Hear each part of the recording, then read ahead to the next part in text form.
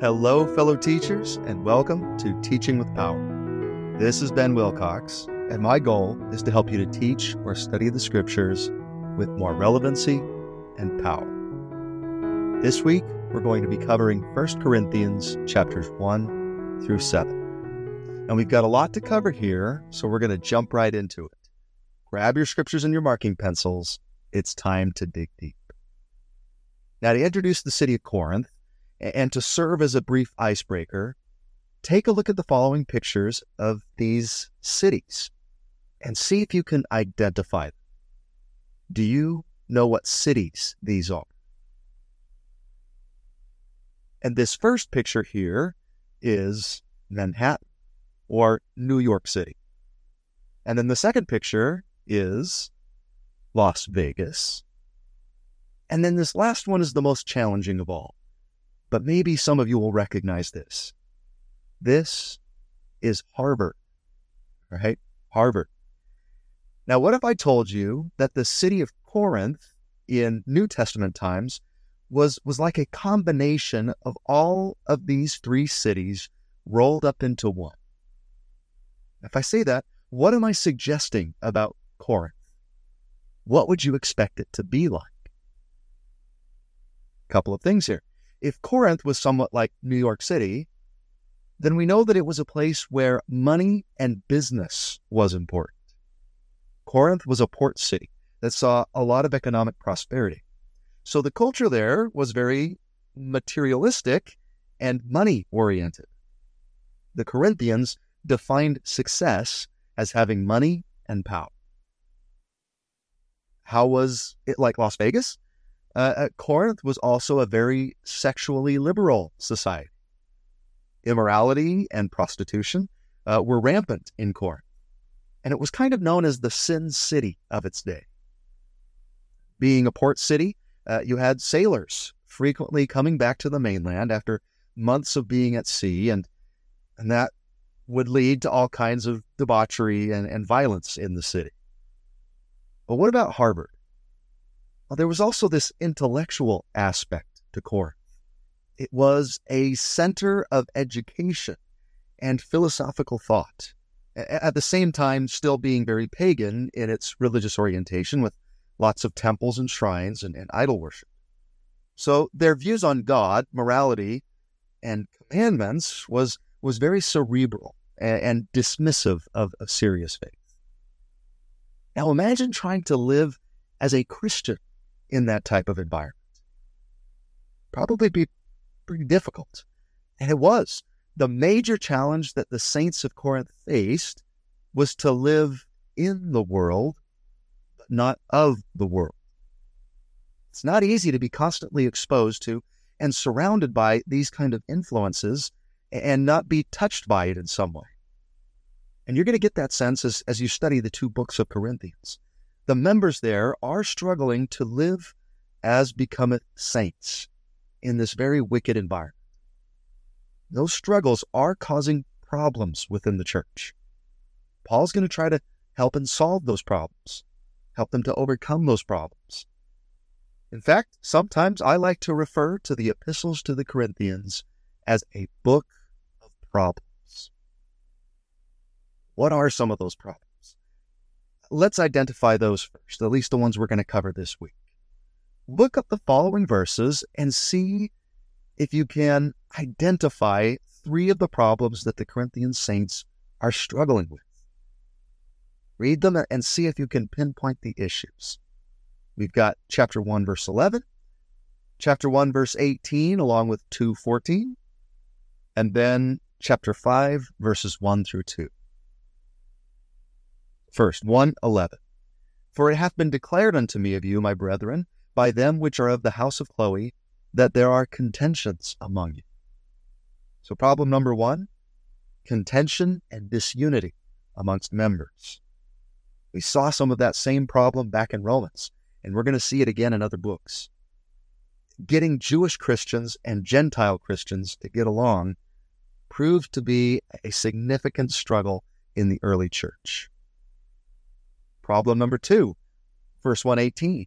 For the preaching of the cross is to them that perish foolishness, But unto us which are saved, it is the power of God. And then 2:14, but the natural man receiveth not the things of the Spirit of God, for they are foolishness unto him. Neither can he know them, because they are spiritually discerned. What's the problem here? Those with worldly wisdom making faith look foolish. There is a mocking of sacred things and faith within Corinth.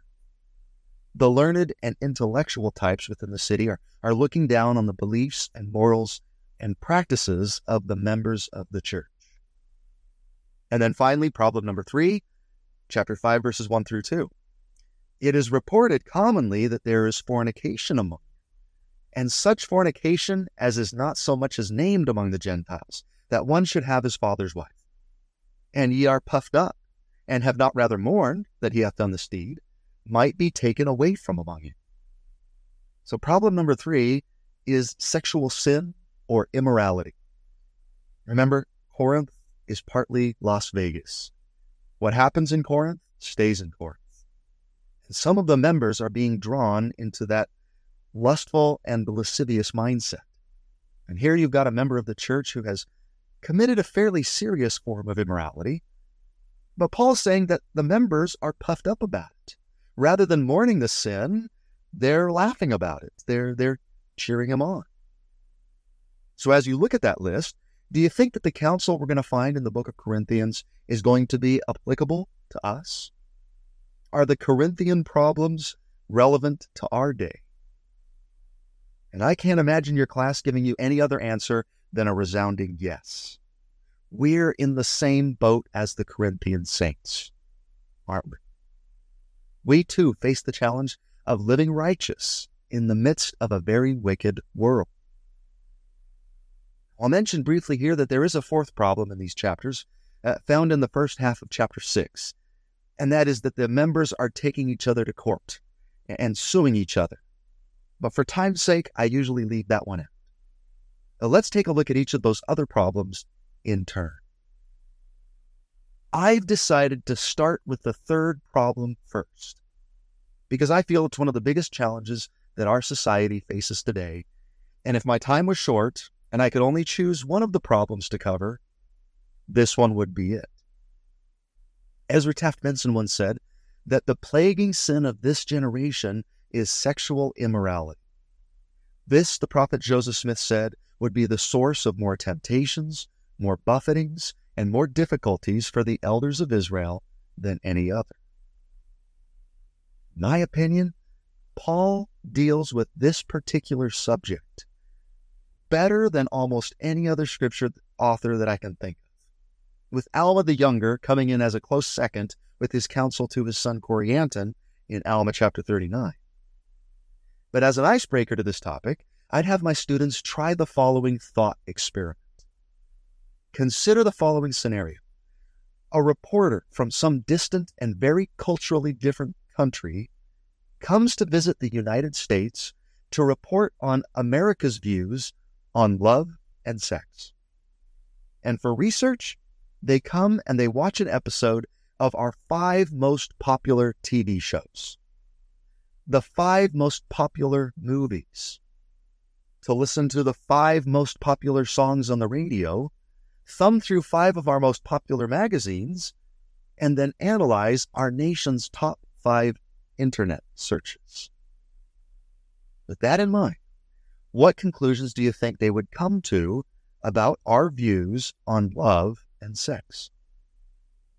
Give your students some time to think about that. Some possible conclusions that they could come up with. Here are some of my conclusions. Premarital sex is not only acceptable, but the expectation. Your first sexual experiences should happen in your young adult years. Pornographic indulgence is normal, acceptable, and rampant. Appearance should be the number one consideration when selecting a partner. Women are objects of lust and sensuality.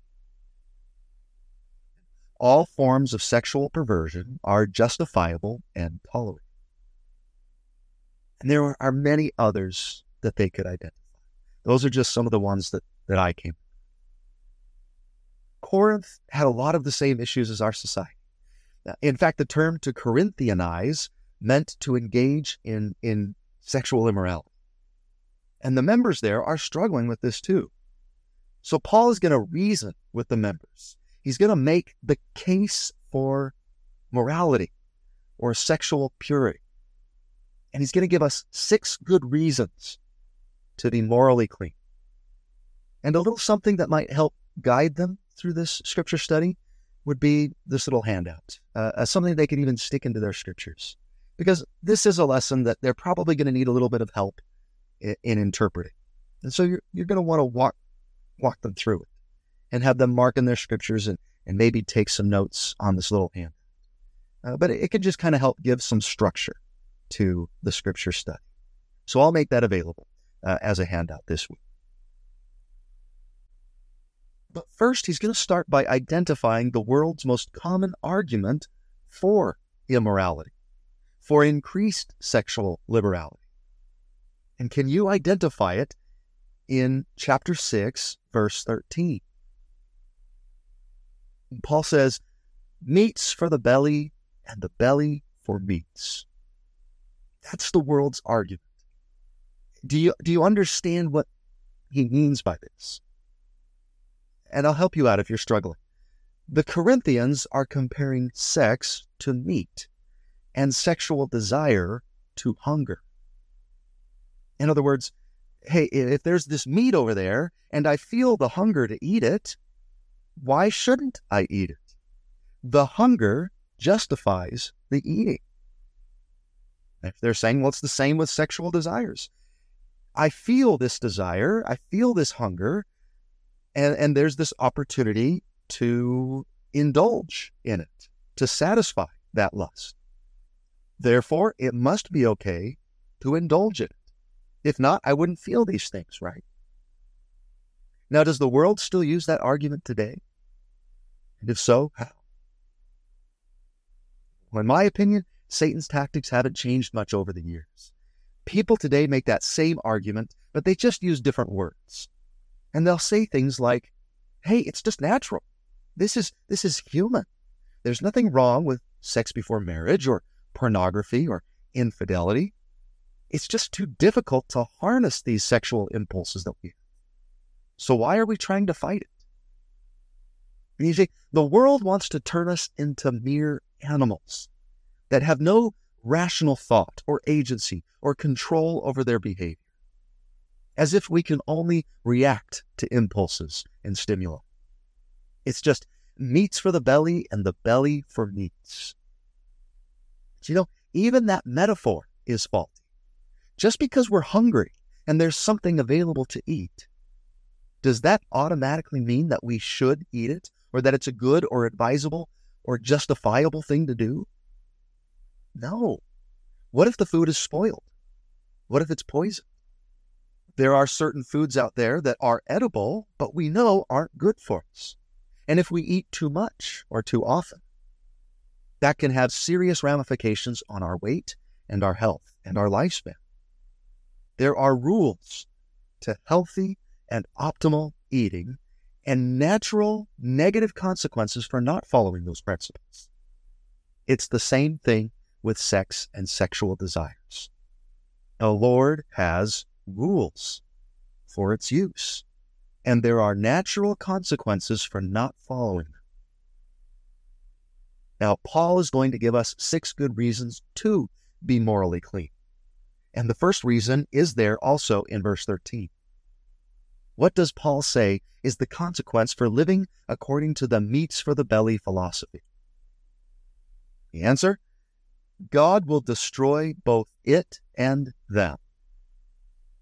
And I don't think that means that he's going to start hurling lightning bolts from the sky and smiting people. But there is a type of destruction that comes to the immoral. There are negative impacts, negative consequences that come to the individuals themselves and to the relationship. Let's consider that for a moment. How can immorality destroy relationships and the individuals involved in them. Of course, there are things like STDs, unwanted pregnancies, that can come as a result of immoral behavior. But someone could argue, oh, but that's not going to be a problem as long as I'm safe and I'm careful about it. Are there other repercussions to relationships built on sexual sin? I like this quote from Gordon B. Hinckley, who is also quoting Elder John A. Widtsoe. He says, I heard Elder John A. Widtsoe say, it's my observation that a young man and a young woman who violate the principles of morality soon end up hating one another. I have observed the same thing. There may be words of love to begin with, but there will be words of anger and bitterness later. I agree with that statement. In my experience, personally, knowing a number of individuals who have made moral mistakes, those relationships just don't seem to last. The world tells a powerful lie. That lie is, if you really love somebody, you have sex with them, and then that is going to make the relationship stronger. That's the way you show someone that you really care about. Forget about commitment, forget about sacrifice. Physical intimacy is the end-all and be-all of expressing love. That message is blatant in the media. Just think of the last movie or television show that you saw where there was a sexual relationship between unmarried people. Not even that it's portrayed explicitly, but just suggested by the plot of the story. The message is clear. This is what people do when they love each other. But usually, in reality, the exact opposite ends up being the case. It does not make relationships stronger. I know of a young lady who was seriously dating a young man who everybody else could see was not a good influence in her life. She ended up pregnant at age 17. Now, they did decide to get married, which at the time was promising. But I'll never forget her coming back to my office about 2 years later with her beautiful little girl and saying, I've decided to leave him. He just doesn't care about us anymore. He's almost never home. I tried to make it work, but it's over. The love was gone.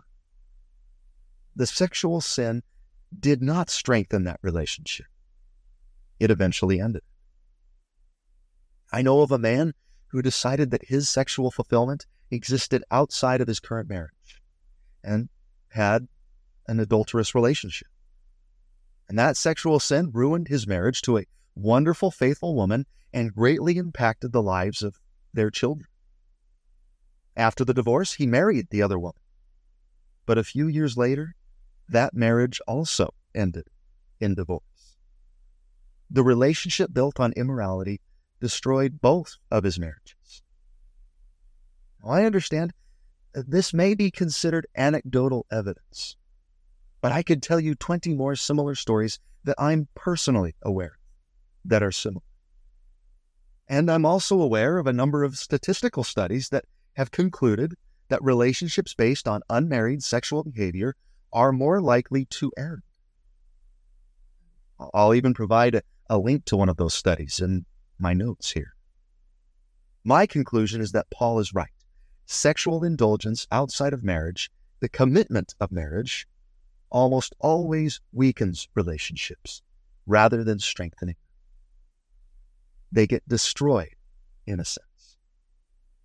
So reason number one to be moral: immorality destroys love. It does not strengthen it. Reason number two is also here in verse 13. What does Paul say about our bodies in verse 13?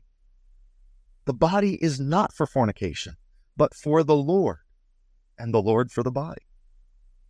You might need to explain a little bit about this one as a teacher. After considering our first reason for morality above, the world might argue back and say, okay, then why do we feel sexual desire then? What's its purpose? And to this we say, sex was created by God for His purposes. It was not created for fornication. It was not just created as a recreational means of feeling pleasure, but for the Lord and the accomplishment of his plan. There is a purpose to sex, and it's a divine purpose. What is it? And actually, that's not totally accurate. I've been able to find 2 reasons, both backed up by the words of the prophets. So allow me to read you a few quotes, and I want you to see if you can find the 2 divine purposes for sex. First, Spencer W. Kimball. The union of the sexes, husband and wife, and only husband and wife, was for the principal purpose of bringing children into the world. Sex experiences were never intended by the Lord to be a mere plaything or merely to satisfy passions and lusts. And we know of no directive from the Lord that proper sex experience between husbands and wives need be limited totally to the procreation effort. But we find much evidence from Adam until now that no provision was ever made by the Lord for indiscriminate sex. And then this from Parley P. Pratt. The object of the union of the sexes is the propagation of their species, or procreation. Also for mutual affection and the cultivation of those eternal principles of never-ending charity and benevolence, which are inspired by the eternal Spirit. So the first and most obvious reason for sex is procreation, to bring children into this world. The family is central to our Heavenly Father's plan, and bodies must be provided for those spirits. Sex between a married husband and a wife increases the likelihood that the child will be born into the best possible situation for its growth and development. Interesting that it absolutely requires a man and a woman to bring a child into this world. There is no other way.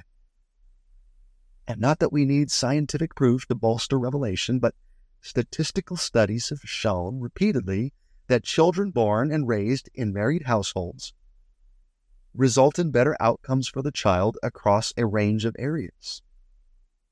Now, that doesn't mean that a child raised in a single-parent household is doomed, or that a child raised in a married household is guaranteed a good life and success. But there is a very strong statistical correlation between the two. Now, there is another purpose for sex that is suggested in those quotes as well. Parley P. Pratt called it mutual affection. Or more simply stated, it's a way to bring husbands and wives closer together. Sex provides a joyful, bonding experience that is sacred and only shared between the two of them. It makes that relationship different and special from all others in their lives. If our sexual activities do not fulfill one of these 2 purposes, then I argue that they're wrong. So reason number 2 to be morally clean, to fulfill the Lord's divine purposes for sex. Reason number 3 is in verses 15 through 17. See if you can find it. Know ye not that your bodies are the members of Christ? Shall I then take the members of Christ and make them the members of an harlot? God forbid. What? Know ye not that he which is joined to an harlot is one body? For 2, saith he, shall be one flesh. But he that is joined unto the Lord is one spirit. This is another difficult one. Paul frequently uses the metaphor of the body to refer to the church. The church is the body of Christ, and we are all individual parts of that body working together to accomplish his work. He's going to go into a lot more depth on that metaphor in chapter 12. But I think the point he's making here is that your sexual immorality can have an effect on others and the church as a whole. How is that possible? How could one member's immorality affect other people in the church? Possible answers here. We may set a bad example for others around us. Because we commit that sin, somebody else may feel more justified in also committing. If an older sibling commits that sin, they pave the way for younger siblings. Our peers and younger people that look up to us may be affected.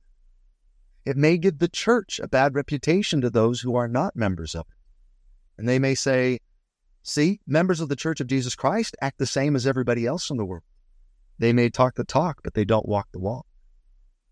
I know of a missionary who committed moral sin while in the field, and that area had to be closed down for years because it was publicly known. Immorality can destroy families, and families are the backbone of the church. Immorality hurts spouses and children and parents and other loved ones. I think it's common for many to justify immorality by saying, hey, I'm only hurting myself. My response to that? You wish. Our actions impact others. And it's vital that we consider that when we're making decisions of a moral nature. I'd like to take you back to a verse in Romans that would serve as a great cross-reference to our discussion here. Take a look at Romans 13:10. It contains one of the most important lessons that we can learn about love. And I'll preface this by asking what you think is usually the most common justification given for immoral behavior. If you were to ask somebody why they committed fornication or adultery, 9 out of 10 times they're going to say, we were in love, or I did this thing because I was in love. But what does Romans 13:10 teach us about love? Love worketh no ill to his neighbor. That's how we know if what's motivating us is truly love or something else. If it works ill to our neighbor, it's not love. So I might ask, does love fill a soul with guilt? Does love close the doors of the temple on a couple? Does love have to coerce the other person into doing something they don't want to do? Does love intentionally hurt the other person, either emotionally or physically? Does love hinder our prayers? Does love break up homes? Does love take children from a parent? The answer to each of these questions is no. Love worketh no ill. So if ills are brought about by our actions, we can rest assured that it wasn't love that was motivating us. We shouldn't taint the word love by justifying these kinds of actions with it. So that's another reason to be moral. Reason number 3, we won't end up hurting others. Reason number 4 for morality, verse 18, which, by the way, also contains the best advice on how to deal with the temptation of sexual sin. You could ask that. What is the best response to sexual temptation? Flee fornication. Run from it. Get away. Best example of this, Joseph of Egypt with Potiphar's wife.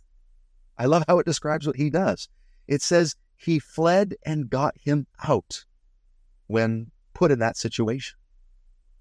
I suggest we do the same when confronted with that form of temptation. Flee and get out.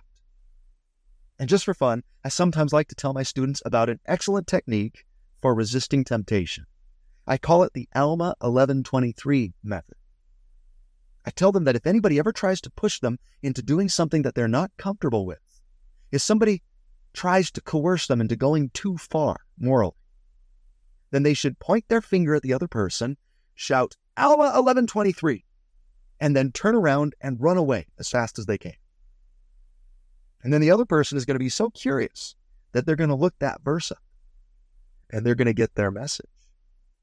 And I'll let you check that one out on your own. It's the Alma 1123 method. Works wonders. But anyway, Paul then makes his point. Every sin that a man doeth is without the body, but he that committeth fornication sinneth against his own body. This is an interesting. Somebody may try to justify their immoral behaviors by saying things like, nobody gets hurt by me doing this. If I just practice safe sex, everything's going to be okay. Everything is permissible between consenting adults. Pornography is a victimless habit. I'm not hurting anybody. We've already decided that that's not true, but there's another individual that we are really hurting most. Who is it that we're sinning against? Ourselves. I think the point that Paul's trying to make is that most sins are external in nature. We commit them against other people. If I steal from you. If I lie to you. If I get angry at you. But immorality is a sin that we commit against ourselves. We hurt ourselves. How? How does immorality hurt the individuals themselves? Again, STDs, unwanted pregnancies. There's the effect that it may have on our future relationships. We may open ourselves up to be taken advantage of. It can lead to addictions, amongst others. So reason number 4 to be moral, we will not hurt ourselves. We won't sin against our own bodies. Now in the next verse, Paul is going to give a very specific consequence that comes to all who commit sexual sin. Our actions may not guarantee that we get an STD or an unwanted pregnancy, or even that our relationships fall apart.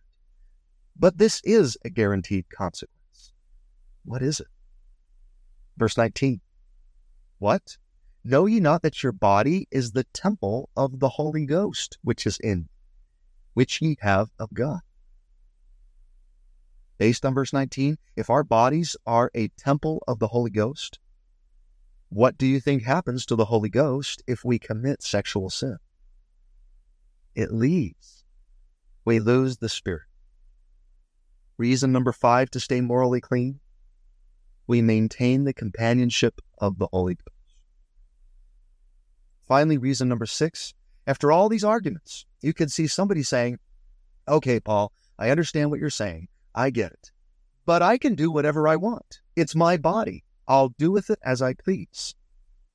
And Paul says, not so fast. Look at the end of verse 19 and verse 20. And ye are not your own, for ye are bought with a price. Therefore, glorify God in your body and in your spirit, which are God's. So no, your body is not yours. It belongs to God. This mortal body of ours is just a rental, and God sets the rules for it. He bought us with a price. What was that price? The atonement. Therefore, we have no right to use these bodies of His for our own selfish reasons. They're not our property. They've been created from materials that were His to begin with. They were formed by Him. And when we die, those materials will be taken back into the earth of His from whence they came. So they belong to Him, and therefore we must follow the proper instructions for their care and use. So reason number 6 is we show respect and reverence for God's property, our bodies. Now that to me is a strong case for chastity or morality, in my opinion. And if you wanted to add one more quick point to this discussion, you might consider taking your students to chapter 7, verse 4. And the point there is that we, as individuals, do not hold the key to our sexuality. Somebody else does. And who is it, according to chapter 7, verse 4? The wife hath not power of her own body, but the husband. And likewise, also the husband hath not power of his own body, but the wife. Who holds the key? Our spouse, right? Whether that's our current spouse, or we're talking about our future spouse if we're unmarried. So if somebody comes along and tries to pressure us into entering into an immoral sexual relationship, we could say, I know what you want, but what you're asking for is not mine to give. I don't have the key. It belongs to somebody else, my spouse. So I'm afraid that this has to stop here. There you have it. 6 powerful and logical reasons to be sexually pure. So, to sum it up, what a truth. Living God's laws of sexual morality just makes sense. When these principles are obeyed, blessings come. When they're ignored, there are consequences. To liken the scriptures, what evidence have you seen in your life that this principle is true? Our Heavenly Father has made us sexual beings for a divine purpose. And I bear witness that when we misuse these sacred powers, the consequences are real. So I encourage us all to do things the Lord's way. When we follow His rules and commandments regarding relationships, our lives will be filled with love. As Alma said to his son Shiblon, my favorite statement in the scriptures regarding love and these kinds of desires: bridle all your passions, that ye may be filled with love. Principle is simple. If you want more love in your life, bridle or control those powerful emotions, and God promises to fill your cup with love until it runneth over. And I know that this may be too simplistic and doesn't cover everybody's circumstances. I understand that there are many different situations out there, and there are things like abuse and temple divorces and single adults who would love to be married but have not had that opportunity, and same-gender attraction, and loads of other personalized situations. But allow me to share my personal experience and testimony. It goes something like this. I am so grateful that I had the guidance of these standards regarding sexual purity and relationships in my youth, and great leaders and loving parents that gave me the support and counsel that I needed to navigate those difficult years. With their help, I was able to bridle my passions and remain sexually pure throughout my youth. And when my marriage came, both my wife and I left for our honeymoon wonderfully naive. And from that union has grown a beautiful marriage that increases in love and understanding from year to year. That union has brought us 4 amazing children that have filled our lives with, yes, some challenges, but an increase of love fourfold. I know that not everybody's story works out like this, but I can testify that my life is filled with love, and I attribute that directly to, and I thank my Heavenly Father for, His divine law of chastity.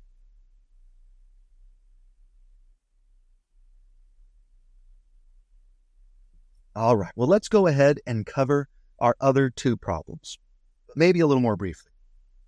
Problem number 2 is contention between church members.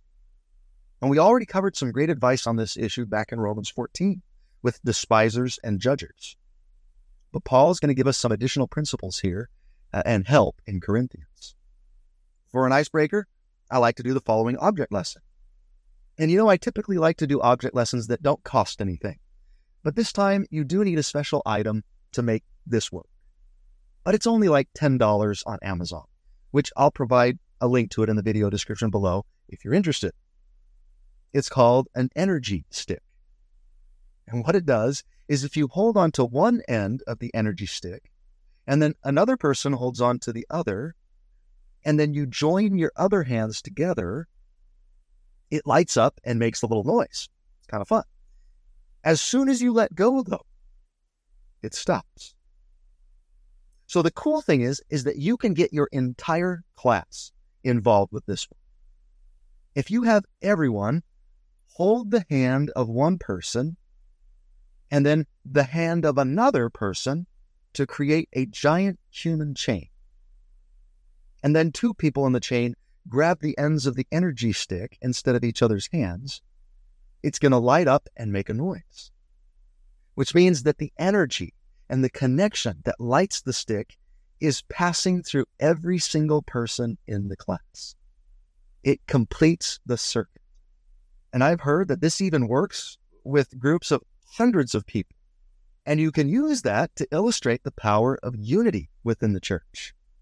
When we're unified, when we join hands, symbolically and work hand in hand with each other, the light and power of the Spirit can be felt by all, and amazing things happen. But what happens when people stop getting along, when they fight with each other, when they allow contention and pride to sneak in? And I might use two people as an example and say, what if Sarah and Bob here stop getting along with each other and they begin to fight? What happens? And then I invite them to let go of each other's hands. The energy stick goes dark and silent. It has an effect on the entire group. We lose the power. Contention has much the same effect on our congregations and families and communities. Then I might ask, how many of you have ever seen contention between ward members cause significant problems? I'm pretty sure that most of us have had experiences where we've seen what contention can do and how it can affect the spirit of an entire group of people. That's not what God envisions for his church. Rather, he wants his saints to fit this description in 1 Corinthians chapter 1, verse 10. Now I beseech you, brethren, by the name of our Lord Jesus Christ, that ye all speak the same thing, and that there be no divisions among you, but that ye be perfectly joined together in the same mind and in the same judgment.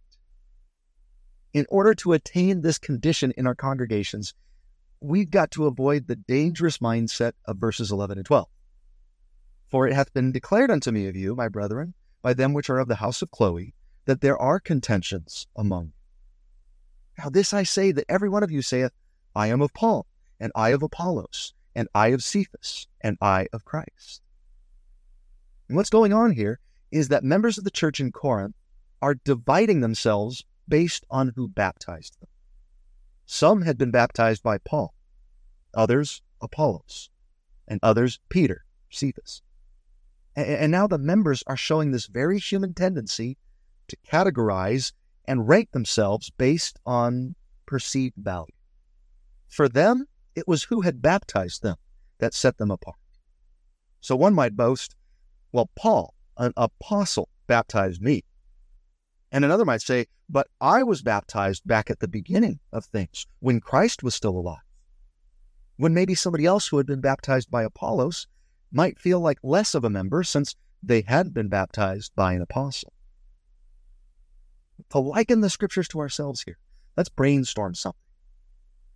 That may not be the issue that divides members of the church today. But what kinds of things do cause divisions and rankings to take place in our wards today?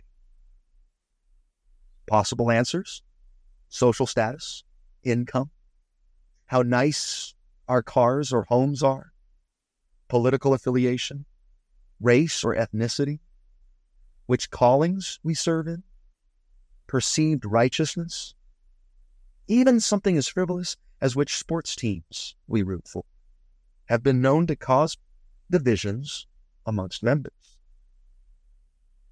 So what are Paul's solutions to this problem? Well, I'm going to do one myself for you as an example, and then I'm going to assign you one to study and ponder for yourself. So let me take you to 1 Corinthians 1:13, the following verse of the ones we just read.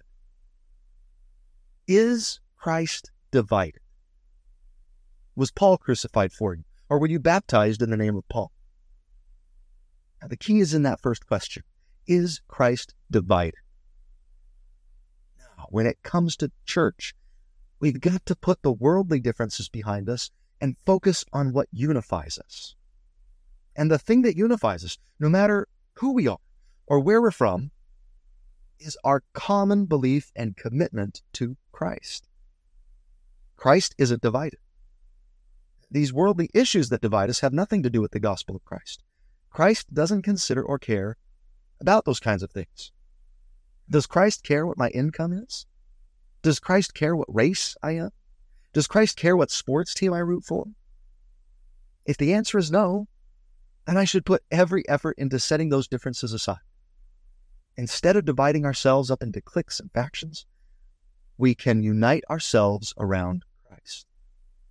You may live in an affluent neighborhood, and I live in a trailer park, but we both believe in Christ's atonement and rely on it. You may be a Democrat and I'm a Republican, but we both worship in the same temple. You may root for the Cougars while I root for the Utes, but we both have a testimony of the Book of Mormon. One solution to contention and disunity is to focus on our common Christian values and beliefs, and forget about the temporal differences that divide us.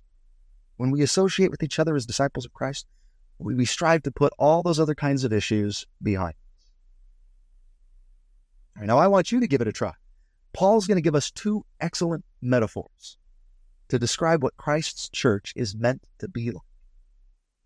He's also going to give us another one next week, probably the most well-known one, which we talked about already, which is he compares the church to a body, different parts of a human body working together. Talk about that next week. But this week, he gives us two additional, lesser-known metaphors. Each one can offer us insight. As a teacher, I'd number off my students as either ones or twos, and then assign them the following scripture references to study and ponder, and to be prepared to answer the three adjoining questions. So ones are going to do chapter 3, verses 4 through 9, up to the word husbandry. And then number twos are going to do chapter 3, verse 9, starting with the last phrase of verse 9, to verse 17. And the three questions: what thing does Paul compare the church to in your verses? 2, why do you think that's a good metaphor for the church? And 3, what truths about church unity does Paul teach by using that metaphor? Now, your students may very well struggle with this activity because Paul can be hard. But that's okay. We're trying to help our students learn how to study and interpret Scripture. So just give them some time to try it out and allow them to share their thoughts. And if they still struggle, you as the teacher can jump in and maybe help the class out a bit. Here's what I see. Number ones, 1 Corinthians 3, 4 through 9. For while one saith, I am of Paul, and another, I am of Apollos, are ye not carnal? Who then is Paul, and who is Apollos, but ministers by whom ye believed, even as the Lord gave to every man? I have planted, Apollos watered, but God gave the increase. So then neither is he that planteth anything, neither he that watereth, but God that giveth the increase. Now he that planteth and he that watereth are one, and every man shall receive his own reward according to his own labor. For we are laborers together with God. Ye are God's husbandry. So what thing does Paul compare the church to here? Garden, or as the footnote suggests for the word husbandry, a cultivated field or farm. We're all laborers in this garden. And I think that's a great metaphor for the church because a farm or garden requires lots of different kinds of work in order to grow fruit. Some plant, some water. And we're growing something wonderful here, something delicious, something that we can lay up in store for the future. We're growing Zion, and the fruit it produces we'll lay up and in store and enjoy for eternity. But it's not the specific work that you do in the church that matters so much that you're working. It'd be pretty silly for somebody who's responsible to plant the seeds to boast themselves over somebody whose job it was to water them. Saying something like, planting is where it's at. Those waterers should really get their priorities straight. Or either group boasting that they're the reason that the garden grows. It's God that gives the increase. God provides the sunlight, the fertile soil beneath our feet, the miracle growth. Same with our church leaders. God gets all the credit. He's the source of all that grows in his kingdom, and we're just the laborers. And whatever responsibilities that we have, from prophet to teacher to administrator, all contribute to the end result. Whate'er thou art, act well thy part. So, another solution to disunity in the church, remember that no person in the church is more important than another, regardless of what labor they perform in it. God is the source of all growth and goodness. Missionaries that serve foreign missions are no more important than those that serve domestic. Those that serve as bishops are no more important than those that serve as primary teachers. Those that have the gift of healing are no more important than those that have the gift of teaching. It's God that's giving the increase and the power in all of these situations. So of what have we to boast? Okay, number 2 is chapter 3, verses 9 through 17, starting with the last phrase of verse 9. Ye are God's building, according to the grace of God which is given unto me, as a wise master builder. I have laid the foundation, and another buildeth thereon. But let every man take heed how he buildeth thereupon. For other foundation can no man lay than that is laid, which is Jesus Christ. Now if any man build upon this foundation gold, silver, precious stones, wood, hay, stubble, every man's work shall be made manifest. For the day shall declare it, because it shall be revealed by fire. And the fire shall try every man's work of what sort it is. If any man's work abide, which he hath built thereupon, he shall receive a reward. If any man's work shall be burned, he shall suffer loss. But he himself shall be saved, yet so as by fire. Know ye not that ye are the temple of God, and that the Spirit of God dwelleth in you?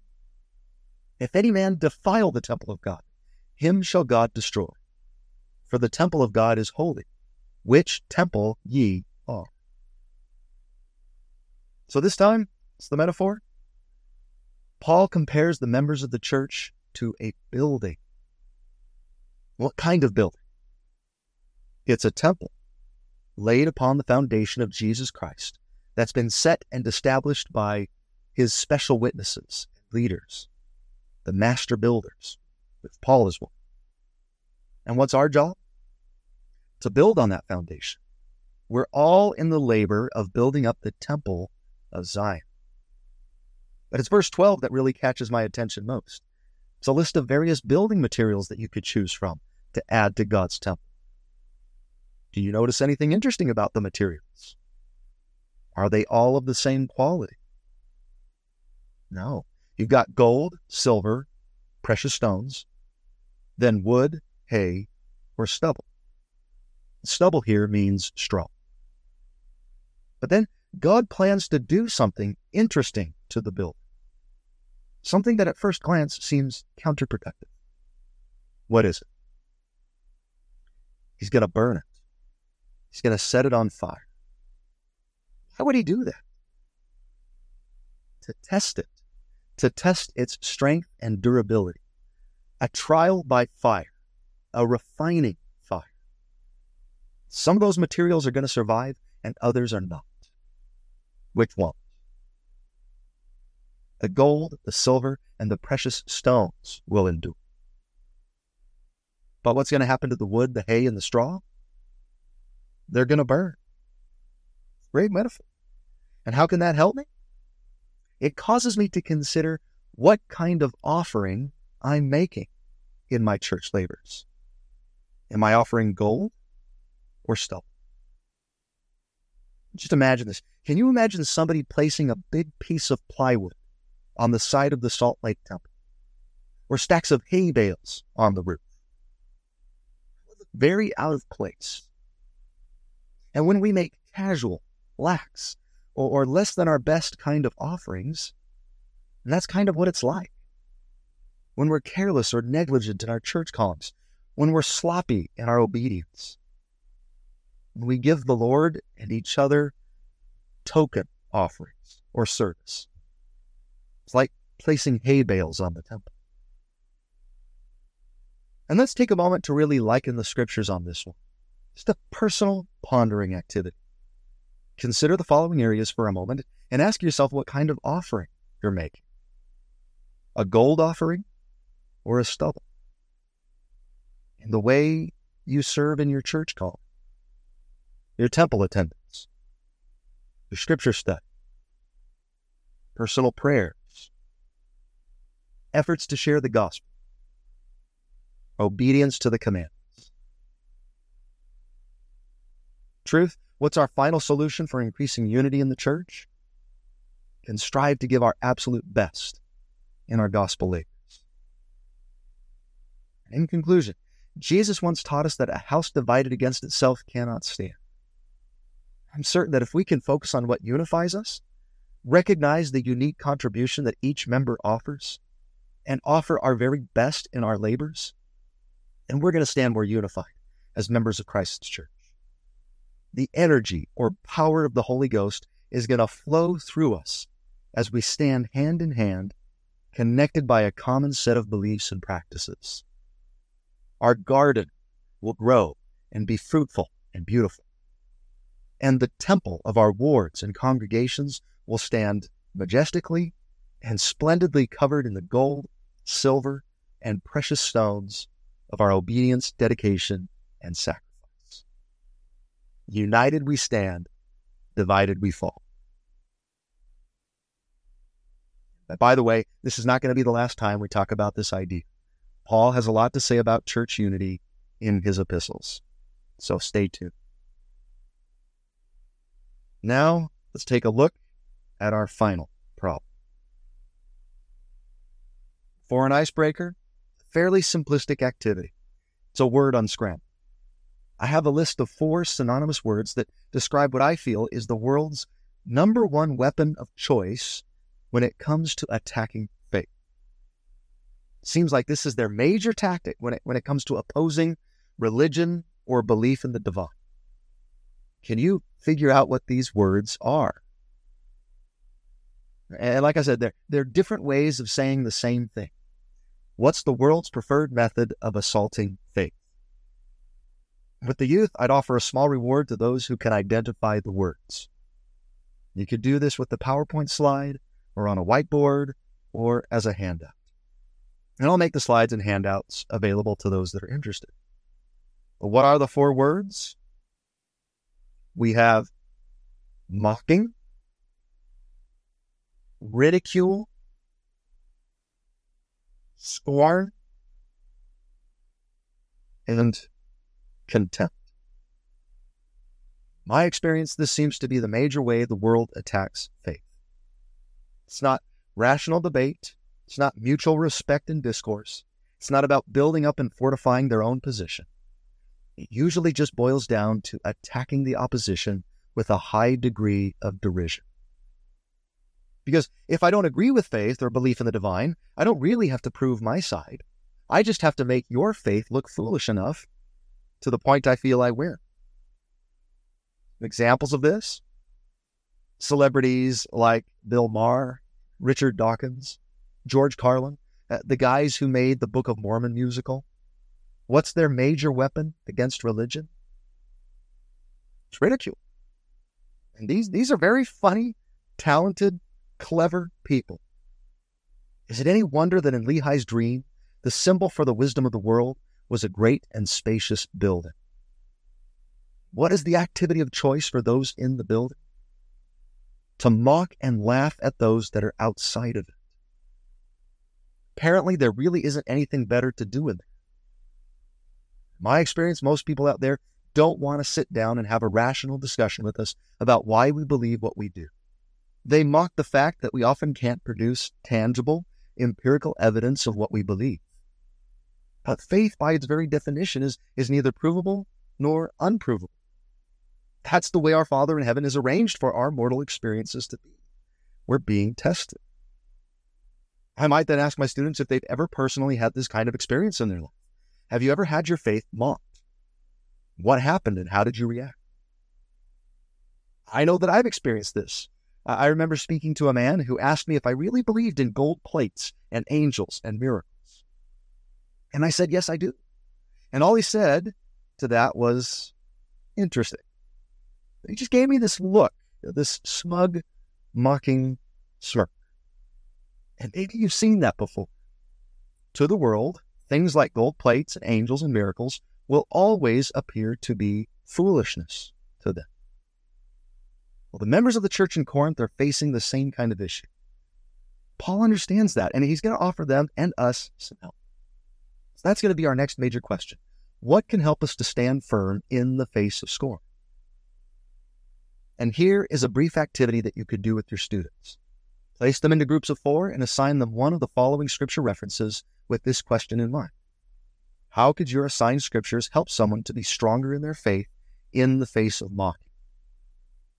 Give them a chance to study and ponder their assignment, and then to share their thoughts with the other 3 individuals in their group.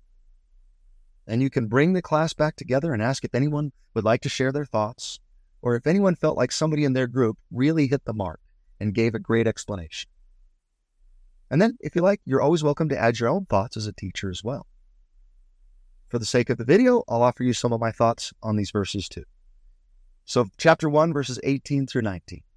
For the preaching of the cross is to them that perish foolishness, but unto us which are saved it is the power of God. For it is written, I will destroy the wisdom of the wise, and will bring to nothing the understanding of the prudent.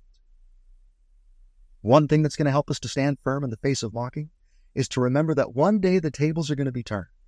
At some future time, God will destroy the wisdom of the world, and we will all have our faith wonderfully confirmed.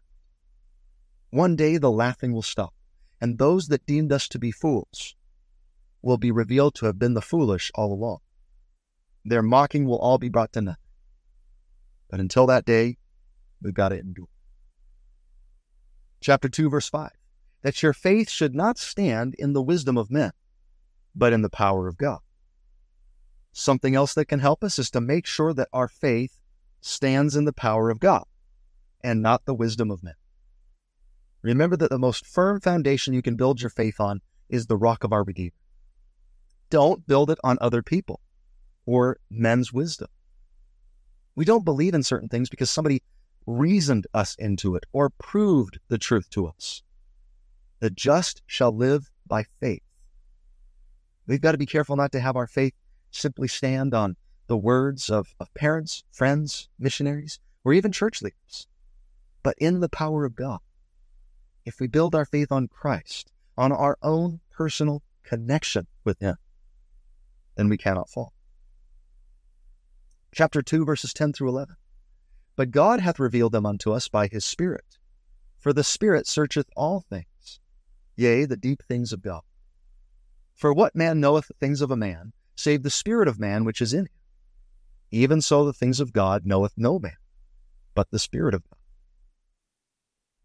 We also need to realize that the way we gain spiritual knowledge is through the Spirit. How does the Spirit reveal things? In our minds and hearts. As thoughts and impressions to our minds and feelings within our hearts. Comes through experiences provided us by God, like answers to prayers, miracles, spiritual guidance. It comes through trusting the authority of God's special witnesses, His leaders, His prophets.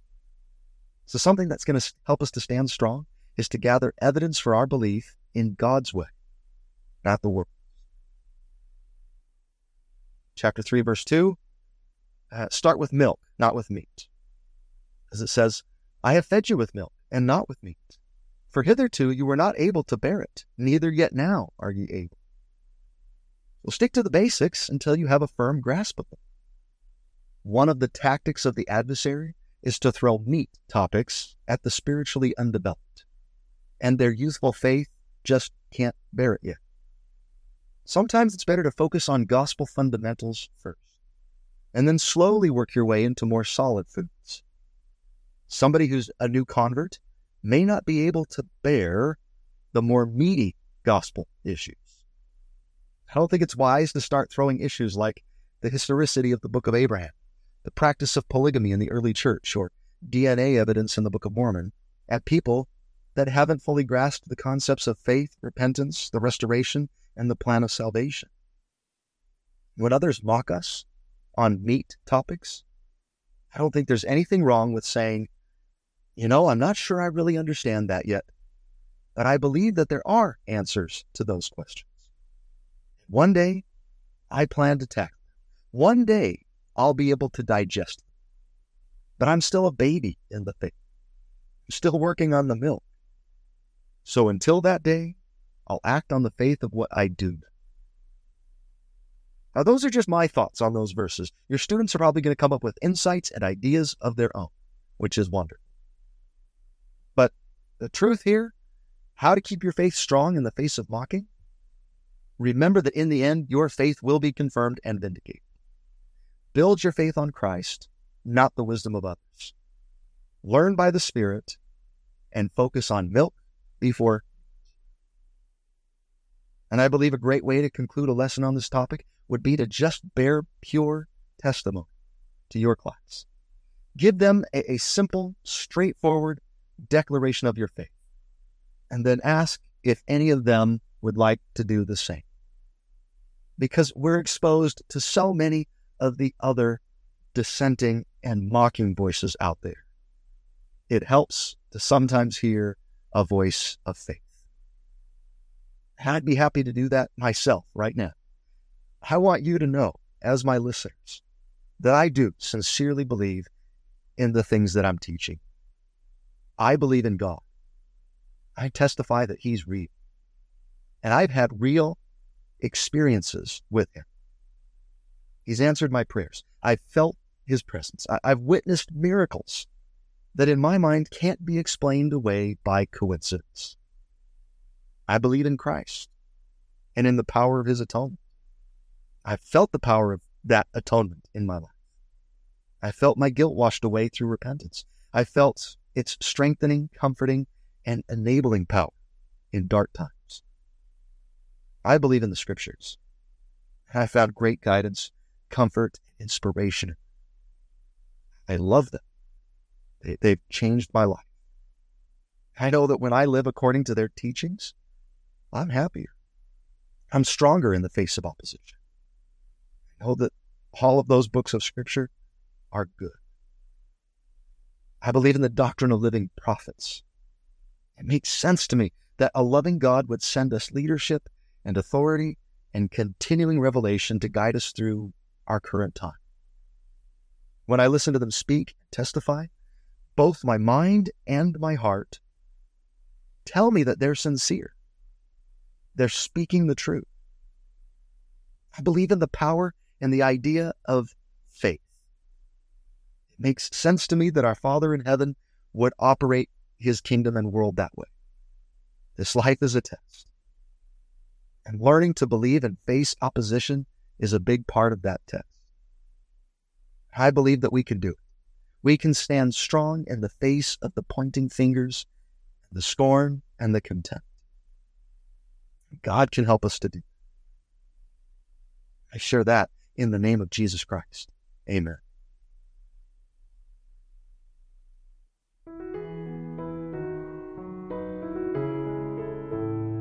And that's going to do it, my friends. Thank you so much for spending this time with me. I hope that it's helped you in some way. And if it has, I invite you to share it with somebody else that you feel it could help. Teachers, if you're interested in the materials that I make, go to teachingwithpower.com and you'll find links to those. Thank you so much for watching. Now get out there and teach with power.